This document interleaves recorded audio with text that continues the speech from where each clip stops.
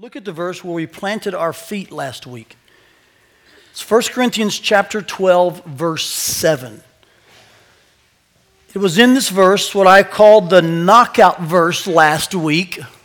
You can use the phrase bullseye verse. But I told you if I had to find one verse that I think best theologically and practically kind of landed the plane on spiritual gifts, it would be this verse. It's loaded, it's chock full, it's packed full of instruction, exhortation, motivation, theology. It's 1 Corinthians 12:7. Let's read it together, can we? 1 Corinthians 12:7 together.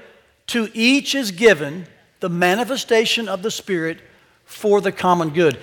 And I showed you that in this verse are the three primary things we're looking at in this 4-week short summer series.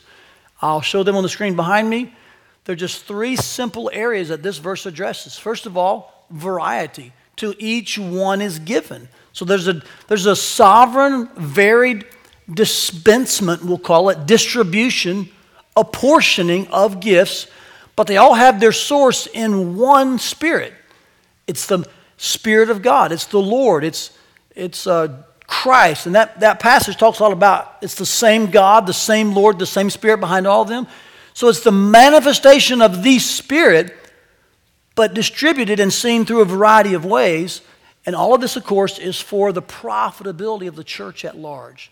That's the phrase, for the common good. So you could say spiritual gifts are summed up really in three key words. There's a variety of them. They're all unified by the Spirit, and they're for the good of the whole church. Unity, variety, and profitability. And last week, we looked primarily at the idea of unity. Because as you dive into not only this verse, but the paragraph in which it's tucked, what you find is that in the first 11 verses, Paul's emphasis under the inspiration of the Holy Spirit is that it's the same Lord, the same Jesus, the same God, empowering gifts, services, activities. All of that is from the same source. And so I think this first paragraph and this understanding of unity, it's very fundamental to our theological understanding of spiritual gifts, all right? Because we understand first and foremost that they are what kind of gifts? Say it with me. Spiritual gifts. In their source and in their showing, they are by nature spiritual. But what about the variety of the gifts? What about the second word in that label? Spiritual what? Gifts. Let's talk about that this week, can we? The variety within the gifts. This morning I want to involve ourselves in two things. I want to do some diagnosis first.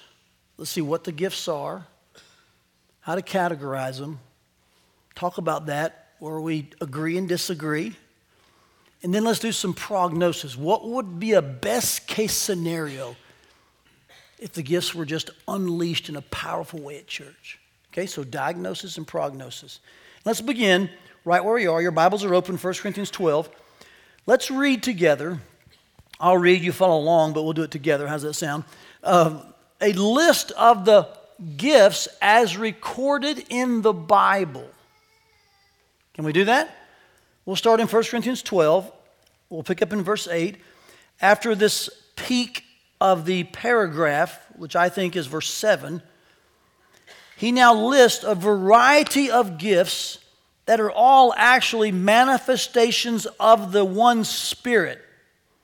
He says in verse 8, for to one is given through the Spirit the utterance of wisdom, to another the utterance of knowledge according to the same Spirit, to another faith by the same Spirit, to another gifts of healing by the one Spirit, to another the working of miracles, and to another prophecy, to another the ability to distinguish between spirits, to another various kinds of tongues, to another the interpretation of tongues. All these are empowered by one and the same Spirit who apportions to each one individually as he wills. There's this idea of variety, and here are 9 of the gifts listed. But there are other passages of Scripture where there's more gifts listed. So let's take a look at those. Jump with me to verse 28 of this same chapter, would you? Here there is some repetition, but there's also some new ones added. Verse 28, And God has appointed in the church first apostles, second prophets, third teachers, then miracles, then gifts of healing, helping, administrating, and various kinds of tongues. So there he's kind of expanding the biblical list. Now let's turn left and go back to Romans chapter 12.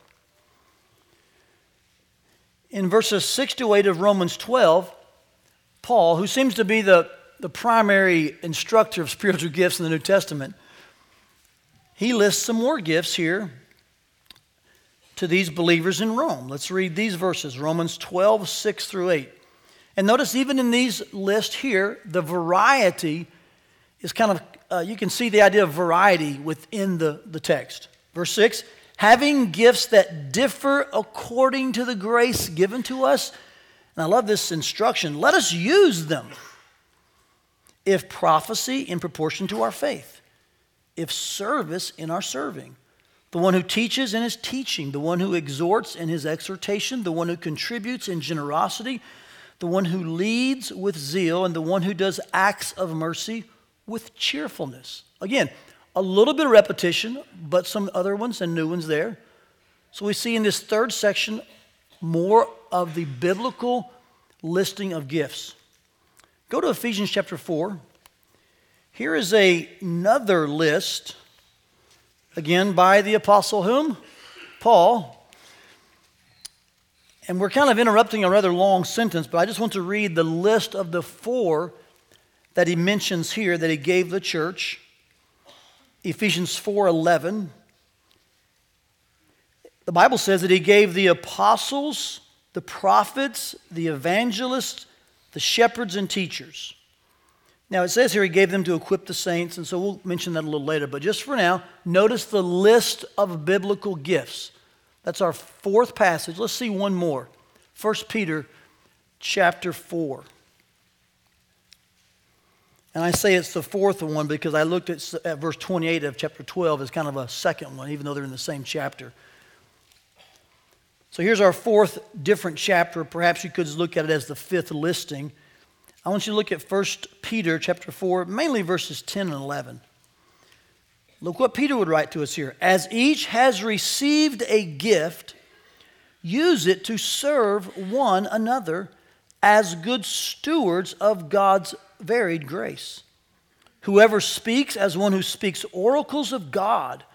Whoever serves as one who serves by the strength that God supplies, in order that in everything, notice the idea of variety there? I think what he probably means most textually is in every one of the different gifts, whether they're serving gifts or speaking gifts, and I think by implication everything else we're doing as well. But the topic here is spiritual gifts. So he's saying in everything that we do with our spiritual gifts, God may be glorified through Jesus Christ. To him belong glory and dominion forever and ever. Say it with me, church. Amen. Good practice there. Way to go. So there they are. There's the list in the Bible of what is known as spiritual gifts. Now, let's take some time to involve ourselves in some diagnosis, all right? Because what you're going to find is that your mind begins to wonder, well, how do we define these? How do we spot these? Are these around today? I've never seen that. I've never heard of that. And you're going to find there is some disagreement on those. So I'm going to kind of dive into some of this diagnosis, and you're going to find yourself at times saying, I'm not sure I agree with that. Perfectly legit. All right?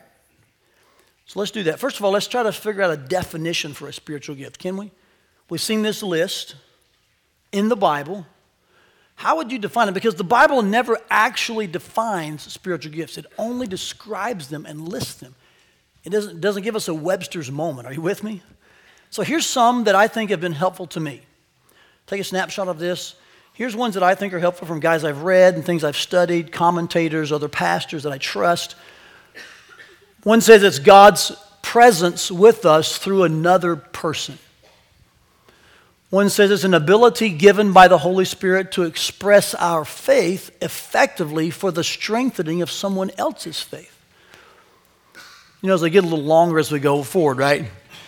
The next one's a divinely empowered or spiritually energized potential to minister to the body of Christ by communicating the knowledge, power, and love of Jesus. Here's my preferred definition. that a spiritual gift's a Holy Spirit empowered enablement to serve the body of Christ that displays, or the word could be manifest, from 1 Corinthians 12:7, that displays God's presence and power. So I think any of those work.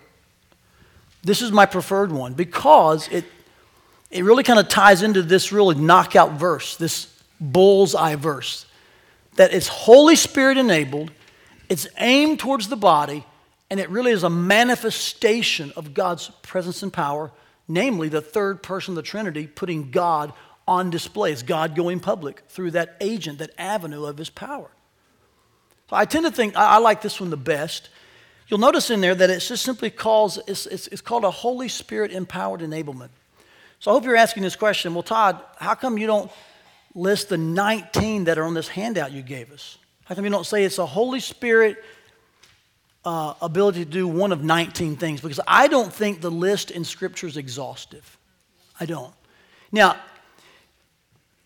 it is wisest for us, and our elders would concur with this, and you see that on the handout, that we only focus our attention on the 19, because we can't go beyond the Bible, right?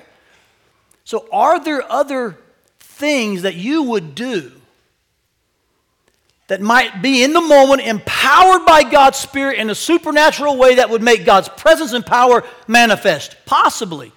But I don't know what those are, so I'm not going to preach about those, okay? What I do know is that in the Bible, the best we can tell, there's about 19 gifts that are mentioned. So we're going to focus on those. And that's why you have that handout in front of you. In fact, do you have it with you? You got one when you came in, right? I take a minute. I'm not going to read through that with you or take the time to define those publicly. That's why we printed it for you. My goal is to show you that, isn't that a beautiful list of incredibly bold variety within the body? I mean, just look that over. You've got talkers, you've got showers, you've got planners, you've got goers. I didn't mean to rhyme on purpose. I mean, what an incredibly, beautifully bold picture of variety within the body of Christ. In fact, it's so varied that probably some of you are thinking, Todd, you left some off this list. Actually, we may have. It's our best effort so far as elders, okay? For instance, let me give you an example. The word hospitality in 1 Peter 4. Is that a spiritual gift? We tend to think it is not in the biblical list. Why? Because we think it's more connected to verse 9 where he talks about how to love each other. That's an expression of loving. And then he moves to spiritual gifts in verse 10. But could we be wrong about that? We could be. It actually may be a spiritual gift, and maybe we left it off accidentally, so to speak. So you have lots of room here with the person you're next to, called your wife or husband, your friend, your neighbor, to disagree with them. The guy on the platform, you can disagree with the folks at your house. And guess what? It will not affect our relationship or our fellowship at all. Are you with me? In fact, I called my dad this week. I call him most every week. And I was talking to him, and he's listening. He'll be hearing this tonight. So, Dad, I'm talking about you right now, okay? But I said, hey, Dad, of all the years you've heard me preach, just want you to know Sunday will be the week you probably disagree with me the most. And I'm going to go into that story here, except that I said, you're still my hero. I mean, you and Mom are just class acts, or they're models for me. But we do have some disagreement on the topic of spiritual gifts. And yet, man, my dad and I are close. You with me? So can I just help you relax and breathe? Maybe you think there's 23 gifts. Maybe you think there's 13. Maybe you think some shouldn't be on there. Hey, welcome to the debate that's been raging in the church for 1,900 years, right? So let's relax.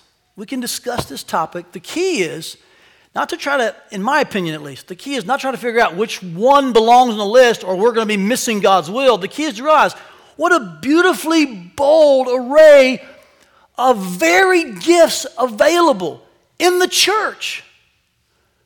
That's what's going on here. And I think that's really Paul's point in these passages. He lists various ones at times based on the need of the moment, the need of the congregation, the audience. In the end, I think he arrives at about 19 Holy Spirit empowered enablements that when God deems necessary, he will sovereignly dispense or apportion or distribute them as he sees best for the good of the church. And he does that by giving them through a person. And so then when you act in that way, whether it's showing mercy or giving or teaching or leading or ruling or serving, suddenly God's presence is manifest. His presence and power is on display. Now, I am by no means saying that this is the only way God's power is displayed, all right? I do want to contend this morning that it's one of the primary ways God's power is on display. Like, I wouldn't argue with you that the fruit of the Spirit is also a powerful display of God's work, wouldn't you? Love, joy, peace. Those are things the Spirit works in us and we display. So amen. So it's not an exclusive avenue of God's power and presence, but it is a primary one and a very legitimate one. Now, as you think through this list in front of you, as you think about what we propose is 19 in the biblical list and how to work through them, a good way to see them is in what I call categories, okay? Let me talk to you about this for a little bit. We didn't categorize them there, but often people have categorized gifts to help us kind of get handles for them. I think the most effective one is the one that Peter uses in 1 Peter 4, verse 10, in which he says, there are those who have speaking gifts, and they should speak as the oracles of God. And then there are those who are serving. They should serve as if in the strength that God gives. So when you're around someone who's using a speaking gift, you're going to sense like, man, this is God speaking to me. When you're around someone using a serving gift, you're going to feel like, wow, how in the world do they do this? They just have endless energy. They just continue to serve. It seems like they should stop or take a break. But God's presence and power is coming out in those moments, whether it's a speaking or a serving gift. And I don't think that Peter in this passage prioritizes a certain one. He just says that the gifts tend to fall in one of these categories: speaking gifts and serving gifts. Again, showing variety. Some have used 3 labels to categorize gifts. They use the word sign to indicate miraculous gifts that verify the message. So sign gifts, speaking gifts, and then serving gifts. Somewhat helpful. Others have talked about gifts in what they call word-oriented and deed-oriented. It's very repetitious of speaking and service, by the way, but a different way to say it. There have been those who have categorized gifts this way. There are motivational gifts, which they would say you have one primary motivational gift. It describes and kind of gives kind of energy to everything you do. So you have one gift that motivates you, and then you do a lot of different things out of that one gift. They would say that you have a motivational gift, and then you have a manifested gift. That could be a lot of different ones at different times. I've heard of folks talk about gift mixes. You have a primary gift, what they call your dominant gift. And then you have secondary gifts, maybe those that are maybe not as evident. So these are just categories. They're helpful. Here's what they do for us, though. Seeing gifts in categories, which I think Peter does in this chapter, helps us retain a biblical focus that there is a variety. Watch this, though. But it allows us gracious freedom. To do what? To actually disagree. Does that make sense?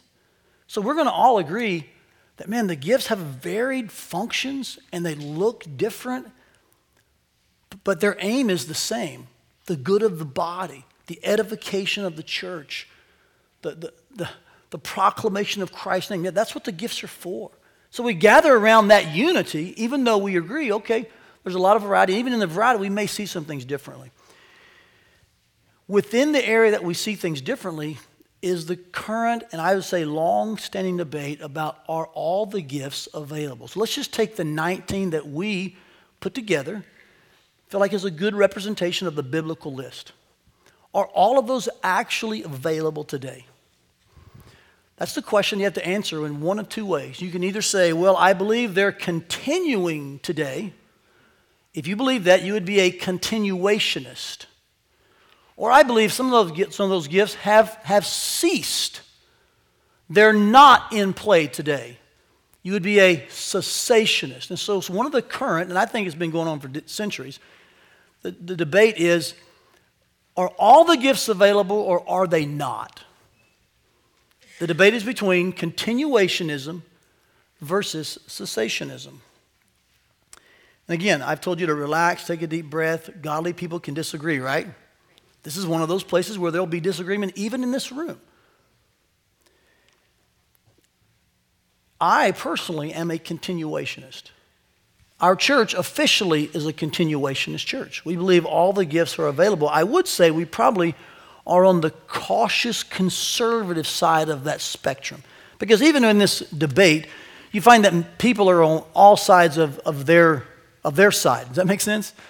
They're landing on one part of their spectrum. So on the continuationist spectrum, you find those who are conservative continuationists, cautious continuationists, who would say all the gifts are available, but their deployment must be biblical. We don't manufacture things. Then you find those who I would say are manufacturing continuationists. They're going to make it look like God's using all these gifts every time they gather together because that's just the way that is. So you probably know what I'm talking about, right? And so you have a wide spectrum of continuationists. You also have a wide spectrum of cessationists. Those who would feel like, well, certain gifts aren't available, but God could show up and use those if he wanted to. That's what they say. Or those who say, no, God has said they're done. The apostolic era is over. The word of God's completed, so those gifts will never be used. You could probably poke holes in any end of that spectrum and the middle. I think the thing I would bring to you is this.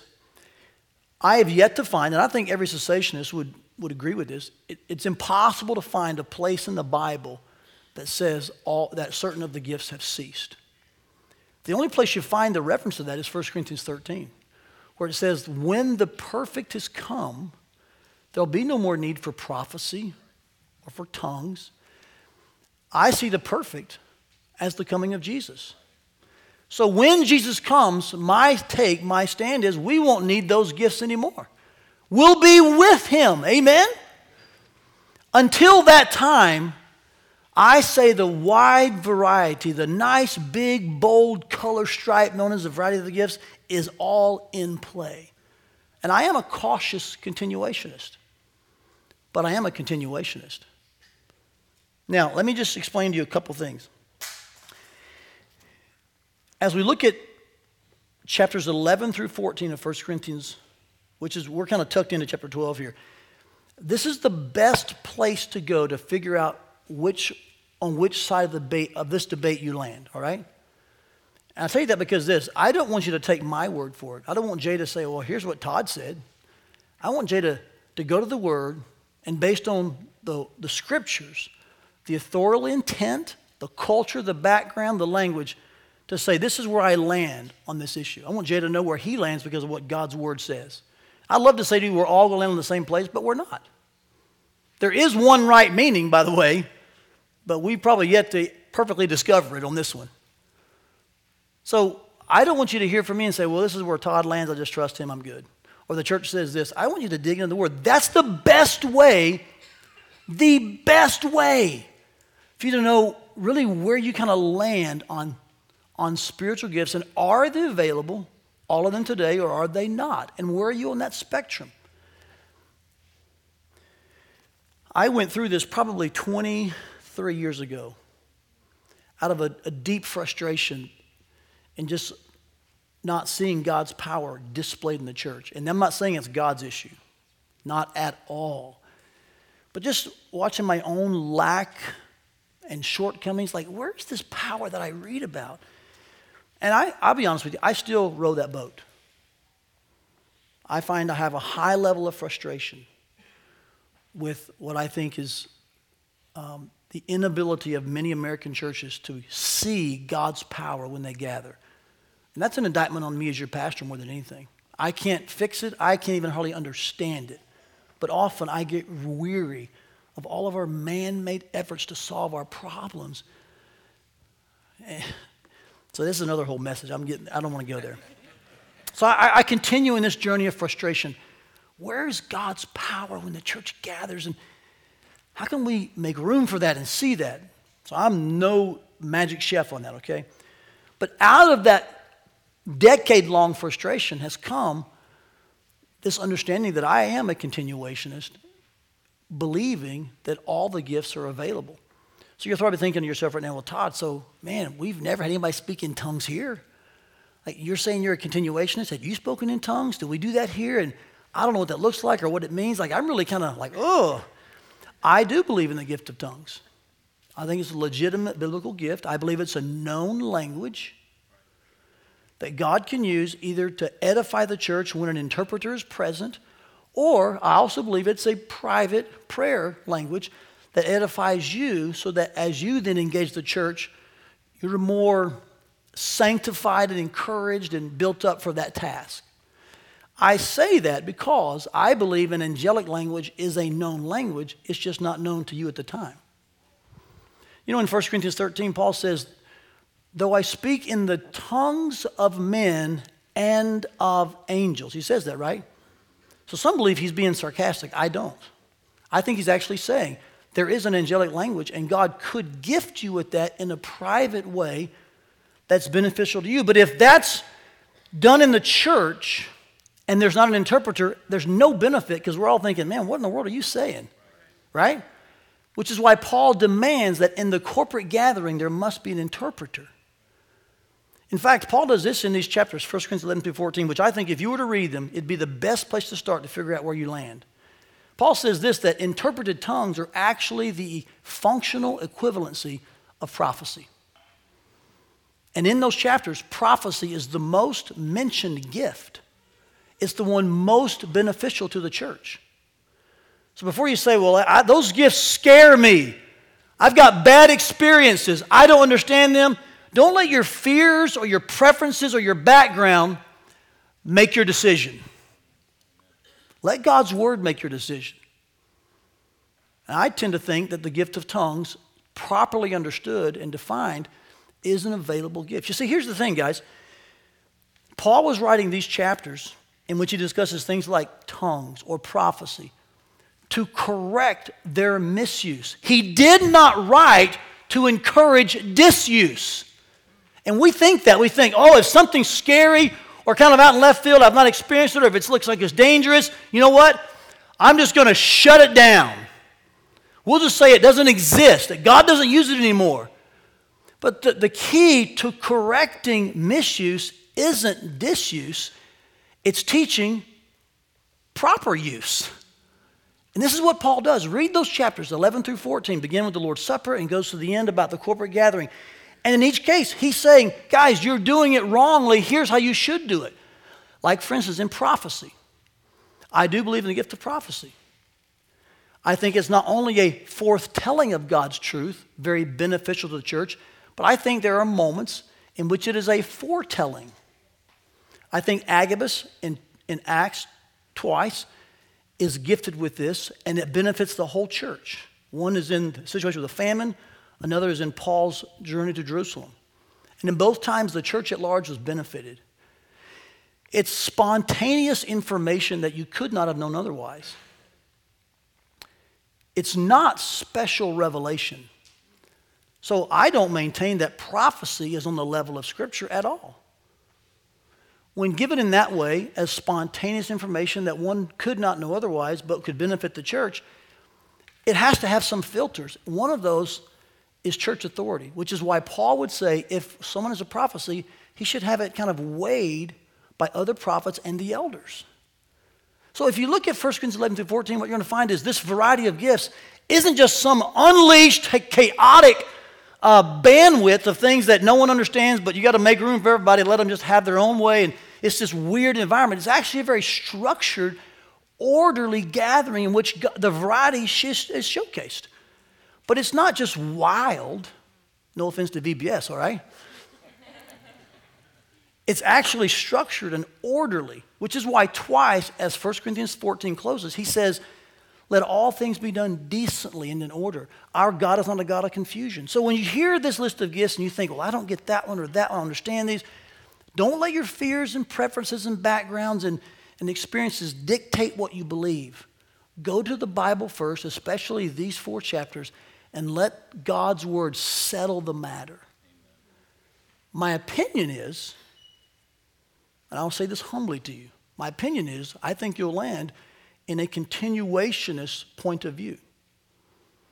understanding that this is really the aim of the spiritual gifts. They're all available because that's the variety God intended for the body. Now, I gave you another handout. It's on the back of that one you have. They're all in one sheet, but on the back of the one that has the definitions, you'll see that there's a comparison of continuationism and cessationism. Just read through that. And then below that, you'll find a list of books that will help you kind of process that. Here's some of them on that list. I left them up here on the platform today. You can come by afterwards and look through these. Please don't take these by your own. But those are the ones that I'm using, and I love those books. There's other ones listed. And there's some on that list that are on both sides of this, okay? I just want to share with you where I was, where our church is, and also how we kind of work with some of these gifts that are hard to understand. Now, maybe you're asking yourself, Todd, why does this matter? And here I'm going to really kind of come right in front of you face to face, okay? I'm going to talk to you just straight up. And this would be, and I don't know if there's any in this room, but I know that fellow pastors and I, we debate throughout the week. We talk back and forth throughout the months. We go back and forth on things. And I would say what I'm about to say is a soft caution to my cessationist friends.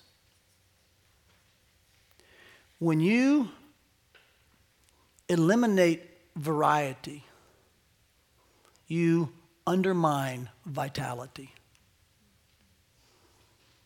Again, it's a soft caution here. I think all of our hearts are right. We definitely love the Lord. Men and women are gospel-centered who have differences here. But I just want to kind of bring this to the table in an honest, theological, biblically based hermeneutical way. That the Bible indicates that when you eliminate variety, you begin to undermine vitality. So what do you mean, Todd? I find a very striking portion of Scripture at the end of Ephesians 4, where he lists 4 of the gifts. Look at this with me, would you? He says that these gifts that were given to the church, these 4, they were given to equip the saints for the work of ministry. The word equip there means to set a bone in place. When something's out of joint, you kind of put it back in place. So these gifts are given to the church so that the church could operate in its fullest form in the most effective manner for the building up of the body till we attain the unity of the faith and the knowledge of the Son of God. Look at this next phrase. To mature manhood, to the measure of the stature of the fullness of Christ, so that we're not children tossed around. What you get is this impression in this clear sense that the variety of the gifts leads to the maturity of the body. And so if all the gifts aren't available, I wonder what are we doing to the vitality of the body? Can maturity, the fullness of the measure of Christ, the equipping, can all of that really occur if we're saying, oh, but these 4, these 3, these 6, they're not available?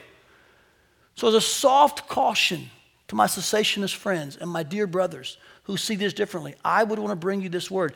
Could it be that perhaps one of the reasons some of our churches are struggling in their health is because we've eliminated one of the primary ways God brings health to the church, through the variety of the gifts? Because variety is one of the avenues by which God brings vitality. You see this back in our main text. Let's look back there, 1 Corinthians 12.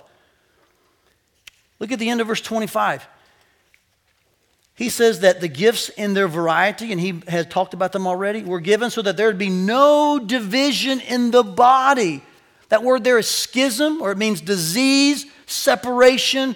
So that shouldn't happen, but instead they should have the same care for one another. And this verse is on the heels of talking about the variety within the body. Of these very miraculous gifts, many folks want to eliminate. So again, twice we see that variety is really one of the avenues towards vitality. We need all people. We need all gifts, all empowered by one Spirit so that there is church-wide, body-wide help. And here he's not talking about the same amount of care, by the way. One should not say, well, man, they got a phone call and a visit and a bunch of meals. All I did was get a letter. He's not talking about the same amount of care. He's talking about the fact that there is care from all the different people. That we're just caring for each other in all kinds of different ways. That's what's going on here. So I just want to kind of nudge you here. If you're not sure where you land, consider these scriptures. If you think perhaps that some have ceased, can I just kind of nudge you to think through? Could it be that our elimination of some of the variety has actually undermined our very vitality? This is why I am a continuationist. I think they all matter. I was so blessed Thursday.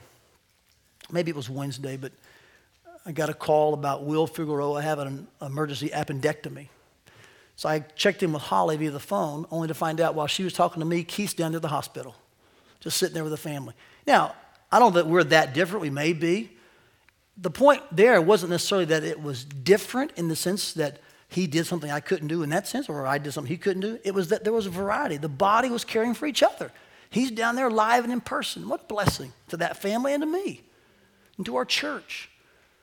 Carmen Bowl, think about her right now. She's recovering from an aneurysm.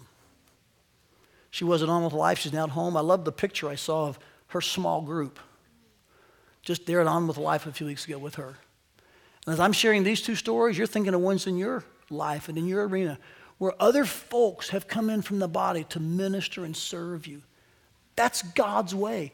And the way that happens is when he gifts us in a variety of ways as a variety of people so that the church at large benefits. So I don't want to do anything to even unintentionally undermine variety, to eliminate it, because I think when we do, we begin to unintentionally attack vitality. And this is where I want us, as we close, to start thinking about the prognosis aspect. What would it look like if we all were just open to God's Spirit gifting us in whatever way he deemed necessary for the good of that moment, the good of the church? What if? Can you imagine what a beautifully powerful and glorious church would exist?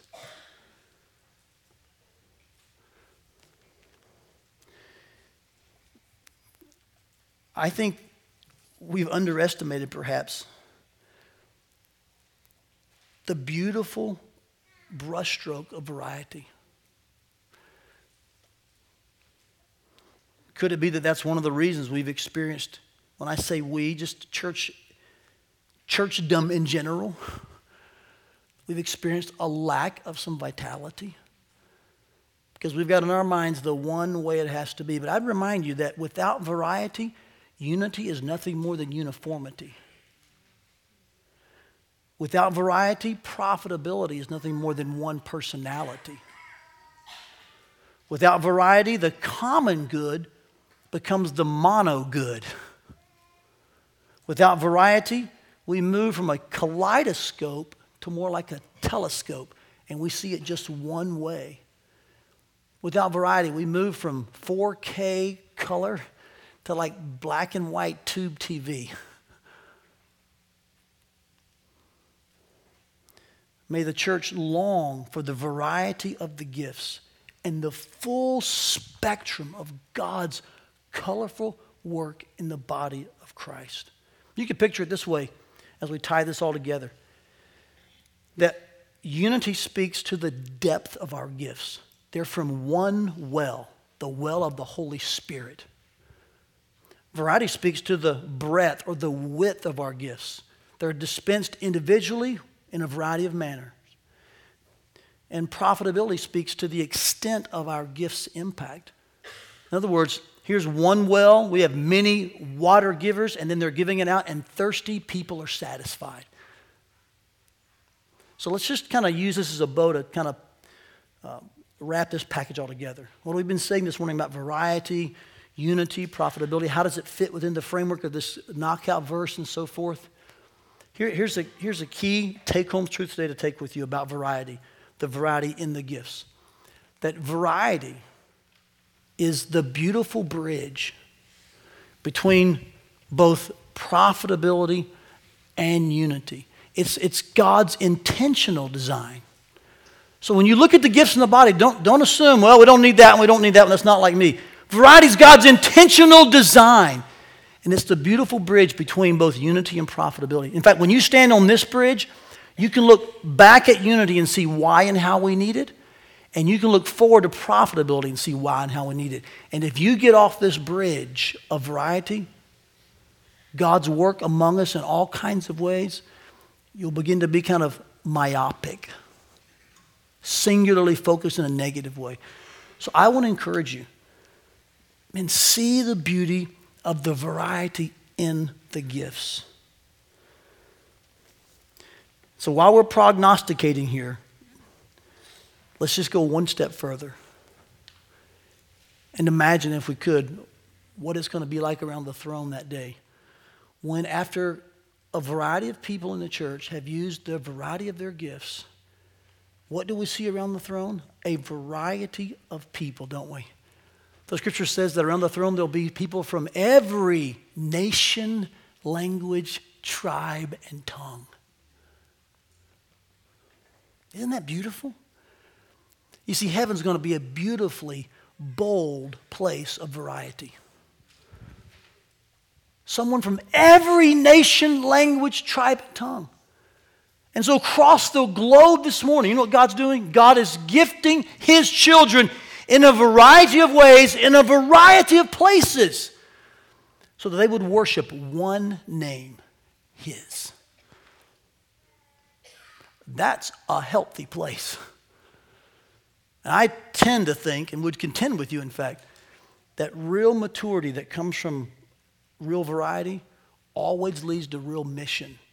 And the point of real mission is true worship. So if you were to back this all the way up, how do we get missional people concerned that everyone worship the name of Christ? We've got to make sure we're mature people. How do we really lead toward maturity? We've got to make sure they have a variety of gifts. They're kind of like a train here, each hitched to the other. Variety, maturity, mission, worship. One day there'll be a variety of people all worshiping the Lord together, from all across the globe. I say we get used to that by embracing the variety of the gifts that God has put in the body for the good of the whole church. Here's a prayer. I want you to pray with me as I close. In fact, would you bow your heads with me and just pray this silently with me? I'll read it to you.